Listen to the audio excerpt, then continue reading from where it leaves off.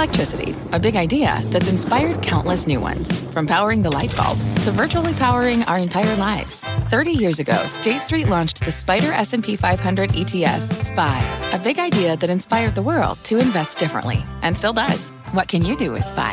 Before investing, consider the fund's investment objectives, risks, charges, and expenses. Visit ssga.com for a prospectus containing this and other information. Read it carefully before investing. SPY is subject to risks similar to those of stocks. All ETFs are subject to risk, including possible loss of principal. Alps Distributors, Inc. Distributor. Welcome to Power Lunch, everybody. Alongside Kelly Evans, I'm Tyler Matheson. Coming up, the summer of labor's discontent continuing. Auto workers now on strike at some plants in the U.S. after failing to reach a deal with the big three companies. And fast food workers in California going the other way. They're about to get a big raise. We will examine the potential fallout there. Plus, rumors swirling around Disney and which, if any, TV networks it might sell, to whom, for how much. We'll try and make sense of all of it. Kelly? But first, let's get a check on these markets. And we see the Dow just off session lows, down 258 points. The S&P 1.1% to the downside today, and the NASDAQ down 1.5%. The 10-year Treasury yield did start moving higher overnight. That could be playing into the higher yields here and the reason why we're seeing some pressure there. Anyhow, let's also check on ARM Holdings in its second day of trading. Holding on to that first day pop, even building on it. We're up at almost $64 a share after it priced at 51, opened at 56. And Lennar shares are lower after reporting results. Lower home prices actually cut into profit margins, but the market remains, quote, constructive. Shares are down about 3%, still up 25% year to date. We'll get the trade on this one a little later in the show.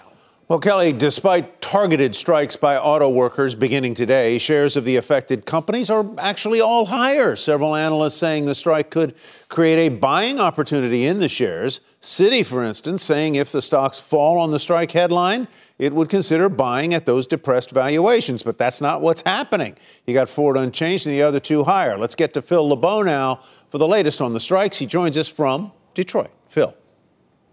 And Tyler, just a few minutes ago, Fitch put out a note saying that the automakers, Ford, GM, Stellantis, could withstand an extended strike because of their financial resources and how much cash they have on their balance sheet at this time. They do not want to see an extended strike. But really, this all comes down to, at the end of the day, a lot of different things, but it's the wages and how much they might increase over the life of the next 4.5 years, which is the length of the contract that's being negotiated. The UAW has said, look, we want 40%. That was the original position. They have, since then, there have been numerous reports that they would come down maybe to 36%. You've got GM and Ford at 20% over the life of 4.5 years, and Stellantis at 17.5%. This afternoon, the president weighed in on his thoughts about the UAW and its push to make more money. The companies have made some significant offers, but I believe they should go further to ensure record corporate profits mean record contracts for the UAW. Let me say that again. Record corporate profits, which they have, should be shared by record contracts for the UAW. That is one reason why many believe the UAW has leverage right now. The strikes at the plants that are being hit, one here in Michigan, one in Ohio, one in Missouri, these are among the most popular models coming out of those plants. Look at the day supply for the Chevy Colorado, which is the pickup truck, mid-sized pickup truck built outside of St. Louis, and the Ford Bronco, which is built at the Michigan Assembly Plant, which is just west of Detroit.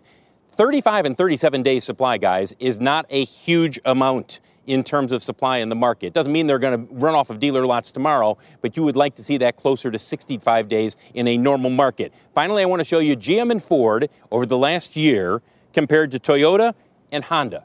You know where Toyota and Honda are today? They are at 52-week highs. And I know we talk a lot about the wages and the comparison with Tesla because of electric vehicles, but keep in mind that the big competition is also the foreign automakers in this country, at least for the big three when it comes to costs for building a vehicle. Guys, back to you. This may be a dumb question, Phil, but what explains the difference in stock performance? Is it that the Toyota and the Honda brands are selling that much better than the GM, Ford, and Stellantis brands, particularly in trucks? They don't dominate in that sector at all. Sure. I think it comes down to investor sentiment, Tyler. Mm-hmm. At the end of the day, when you look at especially GM and Ford, those stocks do not trade relative to the record profits that they've made in the last year. Investors, they hear that, and I've reported on those record profits, and you usually see a bump. but you don't see it last for long. What's driving the sentiment on those stocks is whether or not both of those companies can successfully transition to electric vehicles.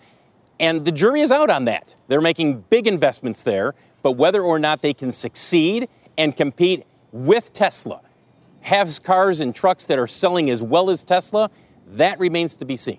Okay, Phil LeBeau, thank you very much. Phil will be busy all weekend, I'm sure. Thanks, Phil LeBeau. And another labor fight between fast food chains and unions appears to be over for now. The California State Senate passing what they say was a controversial bill yesterday that would raise the minimum wage for fast food workers to $20 an hour starting next April. Here to discuss the impact and the growing labor tensions overall is Mary Kay Henry, president of the Service Employees International Union, or the SEIU, along with our own Kate Rogers. First, Kate, give us the details. Welcome to you both. Hey there, Kelly. Thanks so much. And as you said, this is a landmark bill for the state of California, most importantly, getting that wage to $20 an hour. So, Mary Kay, we want to thank you for being here with us. Of course, this is a win for your worker members, but there have been some critiques from franchisees and also small business owners that this could be extremely costly. Is there a concern that it'll put workers out of jobs in the end? This is a transformative agreement that's been reached in a fast food council that allows workers, franchise owners to sit at a table together and solve systemic problems that have existed for 500,000 jobs in California. And California, typically a leader for the nation in terms of legislation of this nature. What states is the SEIU considering next for this type of organized action? Well, you know, the fast food workers movement has been led by the bravery and tenacity of Black, brown, and immigrant women, primarily, and men who haven't let no stop them. And so in California, we're going to continue to organize to set the table that has been won to solve problems on the job. We're going to educate workers about the 25% wage increase that they will get in April of 2024. And they will keep organizing to solve all the other problems with health and safety, scheduling, sexual assault and discrimination that occurs in these jobs. And then their movement has been a national movement. And the solution that they created with the Fast Food Sector Council is going to go to as many states as workers will be organizing in. And you mentioned, obviously, this is a fast food council. Not all restaurants in the state of California created equal in this bill. Why focus in on fast food companies in the QSR space in the way that this has? Why was that important for the SEIU, and what do you hope to accomplish? Because the original demands came from workers working for the major multinational corporations, McDonald's, Wendy's, and Burger King. They knew that CEO comp was going through the roof, that there was record profits, that these same companies pay living wages and have good standards for jobs in other countries around the world. So why can't these companies make that happen in the United States and still do right by consumers? And we think the Fast Food Council is a way for the industry to stop driving a low road model on cutting labor costs and compete on quality services and products, and for workers to finally be able to work hard for a living and provide for them, families and themselves, and for their children to imagine being able to do jobs outside of the fast food sector. Mary Kay, it's Kelly here back in studio. We've been talking, obviously, about the fast food business. California next may be one of the states hit by one of the biggest healthcare strikes we've seen that were just authorized against Kaiser Permanente. And, of course, we have the auto worker strike going on right now as well. We want you to take a quick listen to this soundbite from President Trump, who just spoke with Meet the Press host Kristen Welker to share his thoughts. Let's talk about the economy. And I want to start by talking about this big standoff between the auto workers and the big three auto manufacturers. Yeah. My question for you, Mr. President, whose side are you on in this? I'm on the side of making our country great. The auto workers are not going to have any jobs when you come right down to it, because if you take a look at what they're doing with electric cars are going to be made in China. The auto workers are not going to have any. I'll tell you what. The auto workers are being sold down the river by their leadership, and their leadership should endorse Trump. The reason is you got to have choice. Like in school, I want school choice. I also want choice for cars. If somebody wants gasoline, if somebody wants all electric, they can do whatever they want. But they're destroying the consumer, and they're destroying the auto workers. The auto workers will not have any jobs, Kristen, because all of these cars are going to be made in China. The electric cars automatically are going to be made in China. So let's talk about UAW's leadership. The president, Sean Fain, has withheld his endorsement of President Biden, but this is what he had to say about you. Quote, another Donald Trump presidency would be a disaster. How would you win that endorsement? Well, if that's the case, I probably won't win his. I don't know the gentleman, but I know his name very well. And I think he's not doing a good job in representing his union, because he's not going to have a union in 3 years from now. Those jobs are all going to be gone because all of those electric cars are going to be made in China. So it's a fascinating point, Mary Kay, that is absolutely a threat to the auto industry. And maybe for service workers, they can sit here a little prettier and say, well, you know, my McDonald's job, my job as a nurse, that can't be outsourced to China. So do you expect those kinds of workers to have more bargaining power? And how much bargaining power do you really expect the UAW to ultimately have here? Well, our 2 million members and Starbucks workers and fast food workers stand in solidarity with auto workers. And I completely disagree with the arguments that I just listened to, because we as a nation have decided to invest in a clean energy transition to electric vehicles. There are millions more manufacturing jobs that are going to be created thanks to what President Biden pulled off with Congress in the past 2 years. And each of the big three auto companies have announced joint ventures that they're going to open up inside the United States of America. And so the auto workers' demands are righteous and just. The auto companies are earning record profits. Billions of American tax dollars are going to be invested in opening up an electric vehicle industry in this country, and those jobs should be good union jobs.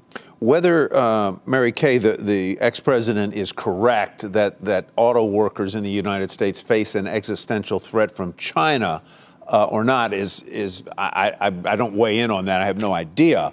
But I wonder where you think the service jobs are going to go in the face of artificial intelligence, robotics, and automation. Might those three things come together and disintermediate the industries that you and your membership serve so admirably, particularly in fast food and hospitality? Well, I think the real issue for service jobs is for workers to be able to have the ability to be in a union and collectively bargain over the introduction and use of artificial intelligence in this sector of the economy.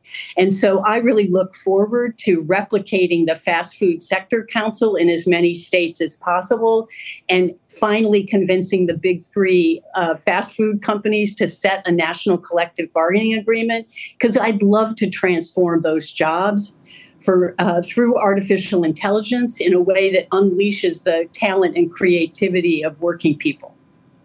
Mary Kay, last quick question here. Joint employer did not make the final cut here. Will the SEIU be continuing to push for joint employer liability, meaning corporations take responsibility for actions at their franchise locations in the future, and why?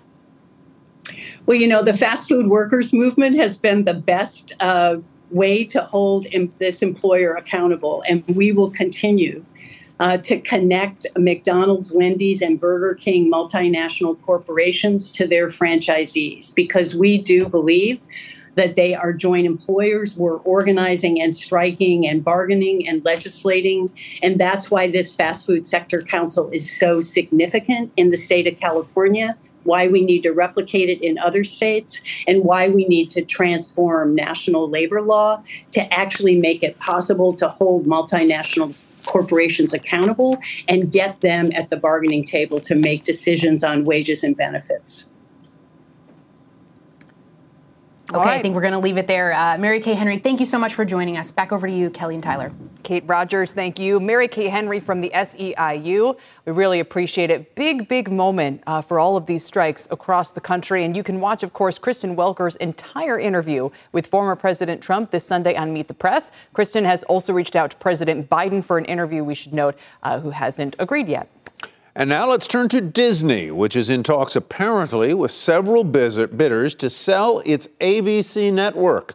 something the CEO Bob Iger has hinted might happen as he tries to remake the company in the streaming era. The stock, Disney, down 23% this year and more than 50% below all-time highs. Let's bring in CNBC.com's Alex Sherman now with more on how this process could play out and who the possible buyers could be. Alex. Yeah, thanks, Tyler. So I think we're early. We're very early in this process still. In fact, Disney released a public statement last night saying, "Look, we've made no decisions whatsoever here, but we're thinking about what we might do with our assets," which echoes what Disney CEO Bob Iger said to our own David Faber a couple months ago. Disney wants to transform its business to a more modern-looking company, and it realizes that the traditional pay TV bundle is declining, has been declining for years. And it's kind of finally it's come to Jesus moment here where it's like, look, we may need to modify this company. We may need to sell off some of these assets that used to be crown jewels for us that aren't anymore. What could be bundled along with ABC in any possible sale, and who might the buyer be or buyers? So, there have been preliminary discussions with Nexstar. Nexstar is an owner of many different local affiliate TV stations around the country, but it also owns some national assets. It owns the CW network, or the majority of it. It's starting its own sort of news network called News Nation. It owns The Hill. It owns other digital media assets. It makes a lot of sense that Nexstar would be interested in buying the 8 owned and operated local stations that Disney owns, which are in big markets, typically Chicago, New York, LA. Disney owns 8 of these things in addition to the ABC network. The interesting question is, does Nexstar also buy ABC? That would be really industry changing if one of these local TV network affiliate companies owned the network itself. That doesn't exist today, of course. CBS owned by Paramount. Our own parent company, NBC Universal, of course, owns the NBC station. Fox owns Fox. So that would be the real industry shaker. The question I have there is, if Disney wants to stay in the sports business and wants to keep owning ESPN, do they really want to sell the ABC network? Because so many of those sports that air on ESPN also air on ABC. Alex, and also talk through, since we haven't seen that before, what would it look like? What would the implications be of a TV operator like Nexstar owning a marquee network like ABC? So what's in it for Nexstar is that it could use ABC as leverage to get more what are called retransmission fees paid from these local networks. In other words, when Nexstar negotiates with a large pay TV operator like DirecTV or Dish or Comcast or Charter, there are fees paid from the pay TV operator to Nexstar for the right to carry those broadcast networks. Sometimes you see there are carriage blackouts. Right? We just saw one with Disney and Charter, where the ABC networks and ESPN and so forth went off the air for Charter. So these happen from time to time. In fact, Nexstar is in a blackout right now with DirecTV trying to get a deal. So if they owned ABC, they'd have more leverage for those discussions. On the flip side, though, there are current carriage negotiation or carriage rights deals that already are in existence with all of those pay TV operators and ESPN and ABC with Disney. So those deals may need to be rewritten because they're already in existence if ABC were to be separated from ESPN. I think that is a major complication that would be a factor in why a deal like this wouldn't get done. Mm-hmm. Well, thank you very much. We appreciate that. Every time I hear Nexstar, I think of Waystar on Succession. I think of that crew. But anyhow, there we go. Thank you very much. And coming up, the setup for the markets as the Fed is dead ahead. A lot of debate about what the Fed will do and say at next week's meeting, what it'll all mean for stocks. That's coming up, plus a quick power check as we head to the break. Leading the S&P 500 is Waters. The company makes equipment for the healthcare industry. The stock having its best day in nearly 3 years. On the downside, lows, lower. Earlier this week, the company's CEO saying customers are spending more on travel and concerts and less on home improvements. More faucets. We need to sell the faucets. We'll be right back. Aisle 6. People today can spend half their lives over 50. So it's good to be financially ready for what's important to you as you get older. like a family vacation. Or starting your dream business. Welcome to Connie's Coffee. How may I help you? AARP's trusted financial tools can help you plan for whatever your future holds. That's why the younger you are, the more you need AARP. Start planning today at aarp.org/moneytools. From a flat tire in the city to a dead battery on a distant drive, AAA is partnering with T-Mobile for Business to accelerate response times and get more drivers back on the road fast. Our nationwide connectivity powers location telematics, so AAA's fleet can find stranded drivers quickly while being fully equipped with the in-vehicle tools to have answers when they get there. This is elevating the member experience. This is AAA with T-Mobile for Business. Take your business further at T-Mobile.com/now. All right, welcome back to Power Lunch. Major averages trading just off the worst levels of the day and wiping out most of yesterday's gains. With another Fed decision ahead next week, will there be more choppiness ahead? David Bianco is CIO at DWS Group Americas, and Ron Insana is CNBC senior analyst and commentator, as well as chief market strategist at Dynasty Financial Partners. Gentlemen, welcome. David, let me begin with you. Hello. You think the fall is going to be choppy and a little unsettled, in part because of competition from higher interest rate bearing instruments. That's the main reason. The bond market, not just these overnight rates, but increasingly when you look a little further out the curve, even intermediate duration, credit, munis, they're offering a 5, 6, in some cases with a little credit risk, 7% return. I just don't think the S&P 500 is going to do better than that, not just over the rest of the year, but even to the end of next year. I think it's a good time to put more money than usual in fixed income and see how things play out. Yeah, you've got a sort of a range-bound S&P forecast of 4,000 to 4,800 or something like that? That's right. I am the regional CIO for DWS, and I look at all asset classes. We're always invested across all of the asset classes. I do head active equities. I've been an equity strategist for a long time. I tend to favor equities. I just think right now it's not a Goldilocks for profits. We do expect profits to grow next year, mostly from tech, but a lot of industries are going to be challenged to do more than 5% earnings growth. And with these interest rates, I don't think you get any PE expansion. Ron, how does what David says sit with you? Similar, but not the same. I would imagine that for the remainder of this year, we're going to chop around. It's something I think I've maintained for the last couple of months that, going into September in particular, and given the kind of event risks that exist around the world and some of the credit concerns we may have going into early 24, that's a possibility that we chop for a while. I think ultimately, if the Fed does start to cut rates in 2024, you're going to get a break for the market, and that turns into a bit of a tailwind instead of a headwind, assuming inflation cooperates. And we've seen a bit of an uptick, obviously, in energy prices and shelter costs and things like that. But I think choppy until we, kind of get out of this typical window where markets are under pressure. I'm not as bearish on next year as David might be. Let's talk a little bit more about the Fed and your thought there.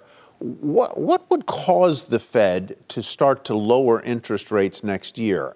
Does it mean a major slowdown in the labor markets? Does it mean a major slowdown in GDP growth? What would cause it, particularly in light of the fact that inflation seems pesky? Yeah, I think, Tyler, at the end of the day, there'll be an event of some sort, whether it's, commercial real estate putting pressure on financial institutions. There's $270 billion of exposure on just small and medium-sized banks. There's 1.2 to 1.4 trillion worth of commercial real estate debt that's going to get rolled over the next year and a half.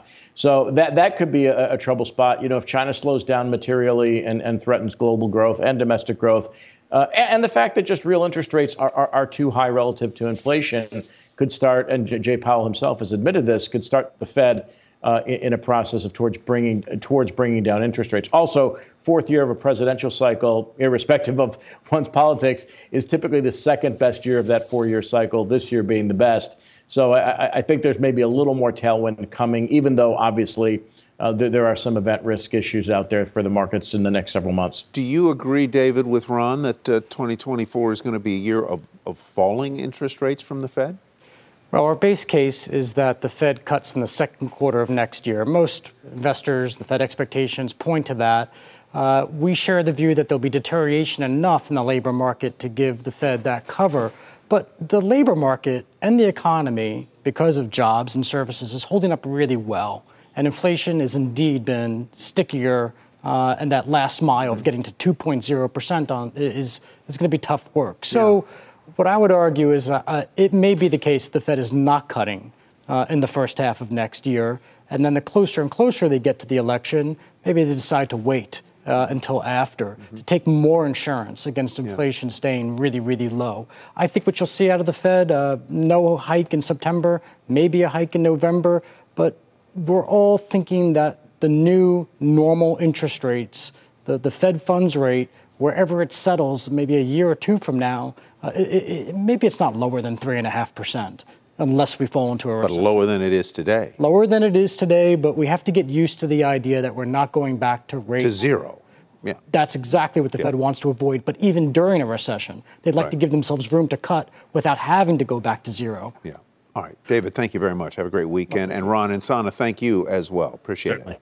On that note, let's get out to Rick Santelli in Chicago. The bond market, Rick, 10-year yield, do you think that's what's doing it to stocks today?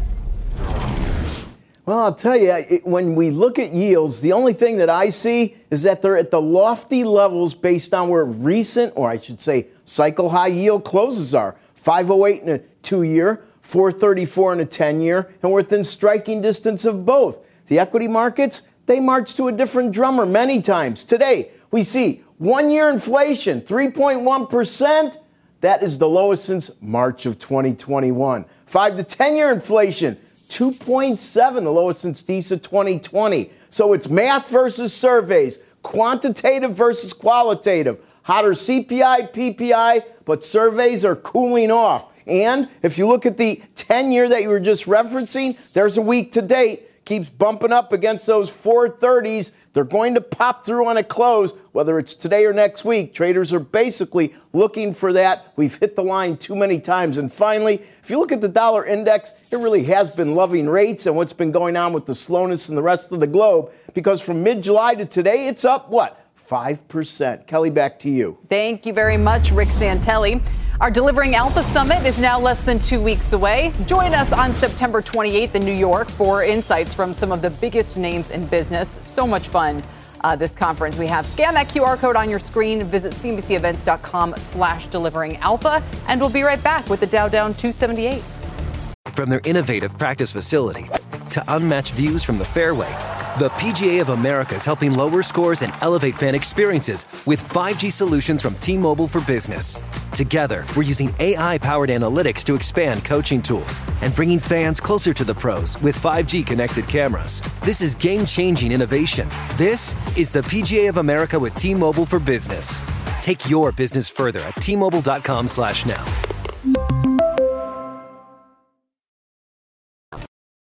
Welcome back. It's still above 90. Oil is. Let's get to Pippa Stevens for more on this move. Wrapping up a big week here with WTI holding above that $90 level and now on track for a third straight week of gains.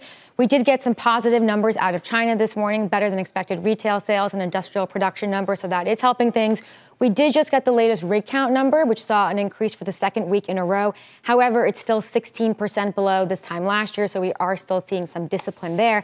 Interestingly, the dollar has now been up for a number of weeks, and usually that pressures oil. But I think that this time around, because it's not, it clearly shows that the market is so focused on the fundamentals and the physical. However, we are heading into a shoulder season, seasonally lighter demand picture. And so if the dollar does continue where it's at and continue to rise, that could ultimately, play into oil here. Although, of course, Saudi Arabia is still that backstop with Matt Smith over at Kepler telling me they're a pseudo-central bank at this point for oil. So some support there. But for the time being, gas prices at $3.86. So things to watch here. And maybe some disruptions this weekend to refineries from Storm Lee. We'll see what on the East Coast only. We'll see what happens there. Pippa, thanks. All right. Let's get over to Courtney Reagan for a CNBC News update. Court. Hi, Tyler. Well, the mystery is deepening into the disappearance of a top Chinese military official. Secretary of State Antony Blinken said this afternoon he has no knowledge of the status of Chinese Defense Minister Li Shangfu, who hasn't been seen since August 29th. Reuters reported today Li is under investigation by Chinese authorities, according to nearly a dozen people familiar with the matter. Li's absence comes 2 months after the disappearance and replacement of China's foreign minister. Well, the Texas Senate is now deliberating in the impeachment corruption trial for the state's Attorney General, Ken Paxton. The lawmakers will decide whether to remove Paxton from office after hearing 2 weeks of testimony. A verdict could come later today. If convicted, he'd be the first Texas official to be convicted on impeachment charges in more than 100 years. And New York City Mayor Eric Adams handed over the keys to the city to Harlem native Sean Diddy Combs this morning. The rapper is celebrating the release of his new album, Off the Grid. It's the first new studio album he's released in 17 years. Tyler, back over to you. Wow. Thanks very much, Courtney. And ahead on Power Lunch, casino hack attack, MGM and Caesars hit with ransomware. We will speak with a cybersecurity expert who says all the casinos are vulnerable now. That and more when Power Lunch returns in just a moment. Place your bets. We continue on Power Lunch to follow those cyber casino attacks, cyber attacks on casinos at MGM's and Caesars. They've both been hit by ransomware, leading to massive system outages for MGM and a reported $15 million ransomware payout from Caesars. Our next guest says of all the industries he's worked with, casinos have some of the worst cybersecurity he's seen. He thinks that years of neglect are coming back to bite them. Let's welcome in our friend David Kennedy, Trusted Sec CEO and Chief Hacking Officer. One of the best titles I can think of. Some of the worst security you've ever seen. Why? Why have they let it get this bad, given the amount of cash that they're handling? Yeah, thanks, Tyler and Kelly. Thanks for having me on. It's interesting, the casinos, you think Ocean's 11, massive physical security, all of the state-of-the-art facial recognition systems to protect all of this money. But they really consider themselves more in the hospitality business. While they protect money, cyber networks, things like that have really gone neglected over the years. And they really have kind of the antiquated times of thinking of it from a physical security perspective, not cyber infrastructure. I mean, we test some of the largest casinos out there. We test some of the largest, companies from, critical infrastructure all the way to education to, technology. Casinos are some of the worst that we've ever seen out there. And it's more expensive for them to fix the network issues than it is for them to actually go and address the security issues because they don't want any hindrance to their casino operation. They don't want any kind of interruption. So you've got MGM, you've got Caesars. Are others likely to be hit as well? They're on notice. All casinos right now are on notice from this group as well as other groups. Ransomware groups, when they have success, they smell blood and they start going after the same industry verticals. So if you're a casino right now, you're a target by far. This group, LV, really good at social engineering. It took them less than 10 minutes of finding somebody online on LinkedIn and then calling the help desk up, social engineering them, and then getting full access to their entire infrastructure. I mean, that's an insane statistic if you think about, how big these corporations and organizations are. An entire downfall by one employee and a hacker group, loosely attributed out of Russia. It's not a good set of odds for these folks in these casinos right now. The odds are not in their favor. Wait, that's an incredible story, Dave. So, and I had heard a prior breach was caused by a fish tank that was connected to a casino or a hotel network. But what you're talking about is something very different. What is social engineering? So you're saying that the hackers used LinkedIn to get an employee's information, called them on the phone, and were able to do what? So what a lot of hackers will do is do what's called open source intelligence gathering, where they'll use information on LinkedIn, your credentials. Maybe I'm an employee that works at a certain location and I forgot my password. They were able to find an employee of MGM and then call the help desk to essentially reset their password, saying, I'm this employee, I can't log in. And they use the technology called Okta to allow them to authenticate and log into the systems. And then from there, they start spreading across what we call lateral movement to start taking over more and more systems. And that's the damaging part, right? When an attacker gets access to one system, they start spreading like wildfire throughout all of the rest of the organization. And then from there, you start seeing these catastrophic breaches, especially if they go undetected for large periods of time. So, absolutely devastating for MGM, devastating for Caesars. Caesars may be the largest ransomware payout that we've ever seen in history. I mean, $50 million. This is a $1 billion industry now for these ransomware groups, and they're not shutting down anytime soon. And again, casinos are right for the picking. As you look at ransomware hits across all industries this year, how are they running? Is this the worst year ever for them? It was interesting when the Ukrainian conflict with Russia, when Russia invaded Ukraine, kicked off. We saw a big dip in ransomware. It was actually really quiet. Very strange. But as of Q2 and Q3 and then now into Q4, We're seeing such an elevated rate of ransomware group takeovers, especially in the private sector, that this is by far the largest year and the most amount of payouts that we've ever seen organizations take. They're just not focusing on disaster recovery, business continuity, things that we know work against these to recover from them. But also one thing to note is that they don't just take your systems down, they also steal your data, whether it's user information, personal data, intellectual property. They hit you on every different front they possibly can. Very quickly, do most of the victims of these ransomware requests, whether they're health systems or commercial businesses like Caesars, do they usually pay up? Over 85% of the customers that we worked with pay the ransom. And it's devastating for them because they literally can't recover their business. Doesn't look like MGM's going to pay. Caesars did. But I mean, most of the time, 9 times out of 10, they are going to be paying the ransom. They're going to be paying these ransomware groups to continue to increase their sophistication. And we're going to continue to see these breaches occur. Dave Kennedy, Trusted Sec CEO. Thank you very much. Thank you, Tyler. Thank you, Kelly. Appreciate it. Fascinating. Coming up, banking on technology. We'll hear from the CEO of a Brazilian fintech startup with dreams of becoming the JP Morgan of South America. That's when Power Lunch comes right back. Welcome back. There's been a lot of change sweeping through banks this year, and not just in the U.S. John Ford is here and brings us up close with the founder and CEO of a bank using technology to make waves in Latin America. Yeah, Kelly. David Velez is the CEO of New Holdings, whose new bank is growing quickly in Brazil and beyond.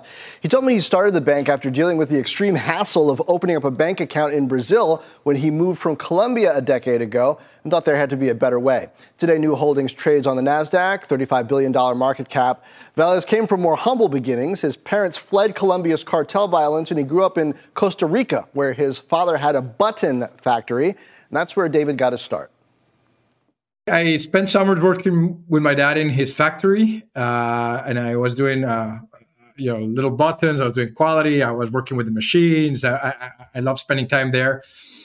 And when I was 12, I remember having saved enough money. My dad had a little a house in the countryside with some cattle, and I convinced my dad to sell me a cow, and that was the big investment, buying that cow when I was about 12.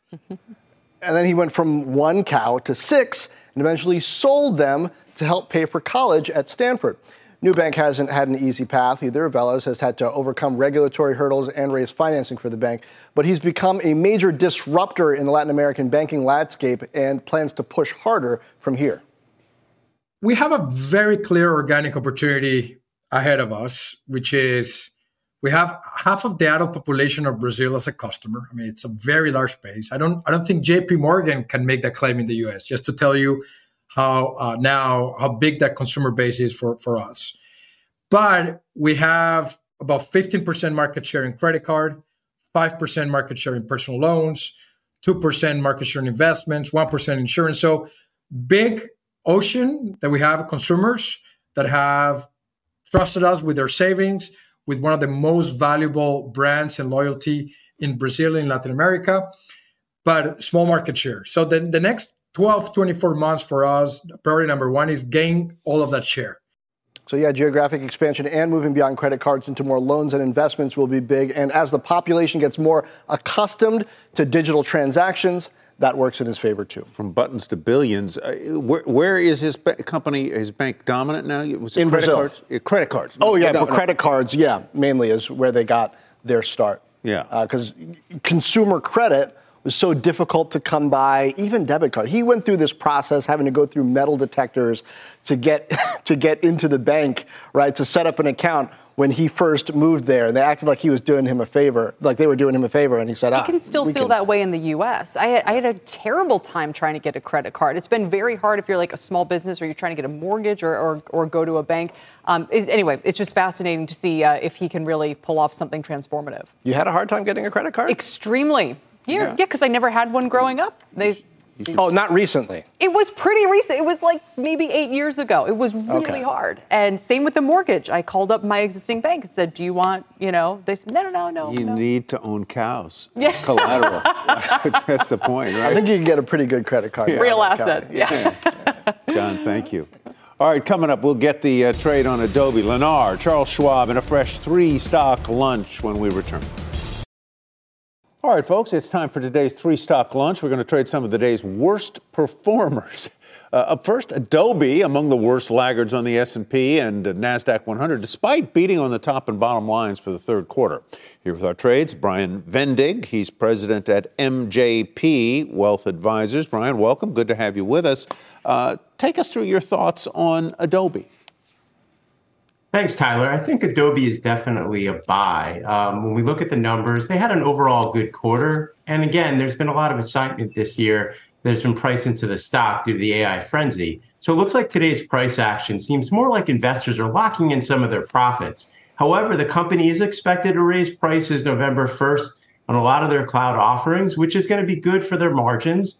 And we know they're in process of trying to close on a $20 billion acquisition in the private cloud and design space, which also will add some momentum for the stock moving forward. We just think they're in the center of a lot of exciting things like AI, cloud, software, and that's great from a reoccurring revenue perspective. But we recognize that the stock is up about 57% or so this year, and it's had a pretty good run. Its forward PE around 35 is a little pricey in the market, so we'd probably be buyers on a pullback. All right, let's turn then to Schwab. The firm saying it still hasn't recovered from deposit level attrition after its takeover of TD Ameritrade, and client assets held by TD continue to walk out the door. What would you do with this one?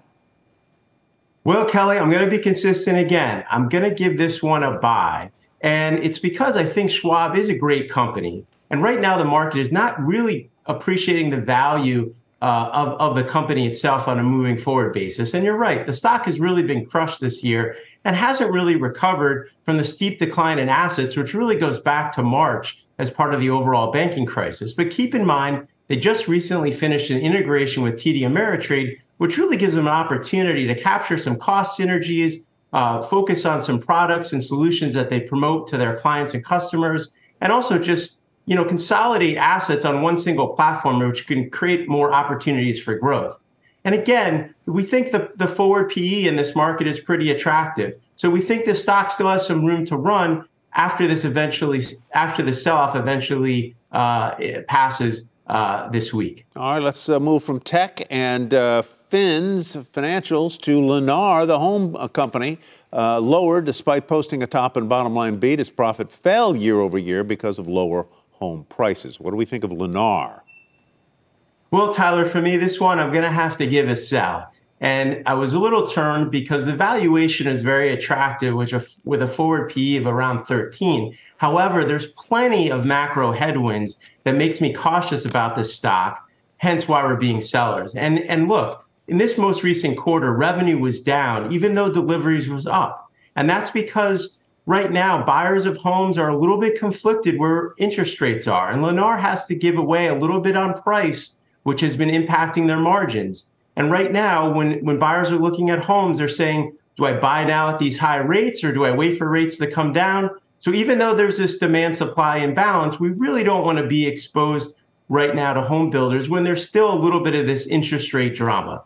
Now, again, Lennar is a great company, and this would be just one of those that we might avoid for now and just wait for a little bit more clarity on rates and some of these imbalances to play out. All right, Brian, thank you for your insights today. Have a great weekend. Brian Vendig, we appreciate it. And so many more stories we'd like to get to, but so little time left. It's closing time when we return. Oh, we got less than 2 minutes left in the program and a bunch more stories to tell you about. Let's get right to it, starting off with a big drop in shares of Planet Fitness.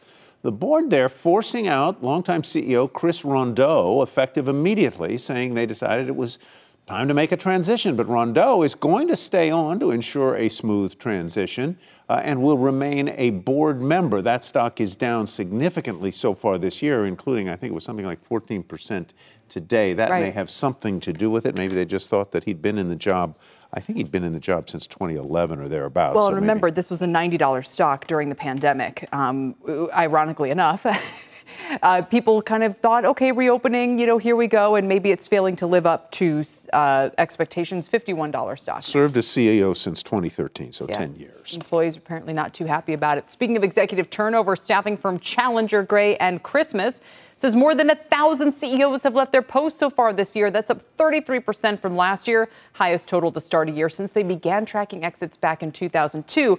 Do you remember when we had the last raft of exits? It was, I think, 2020. Still not at these levels, but Iger and some notable departments might have been before. And then COVID hit. So I always watch this as some weird sign of the times. Earlier this week, the head of BP left after admitting he hadn't been transparent about some relationships, but there were also business issues in that company. But there've been a lot of changes in the executive suites. While Netflix discusses live sports, it does have a strong history with sports documentary series, Formula One, tennis, and for golf, a series called Full Swing. But the U.S. Ryder Cup team decided to keep the cameras out of Full Swing. That's their decision. That's the way it's going to be. Come full circle. Felt like it was inevitable. Have a great weekend, everybody. Thanks for watching Power Lunch. This podcast is supported by FedEx. Dear small and medium businesses, no one wants happy customers more than you do. So you need a business partner just like you. Like FedEx, who understands your passion for serving your customers because they have the same commitment towards you. That's why FedEx offers you picture proof of delivery, packageless and paperless returns, as well as weekend home delivery to 98% of the U.S. on Saturday and 50% on Sunday. See the FedEx service guide for delivery information. What's more, FedEx Ground is faster to more locations than UPS Ground. Trust FedEx for timely deliveries. See what FedEx can do for your business. Absolutely, positively FedEx.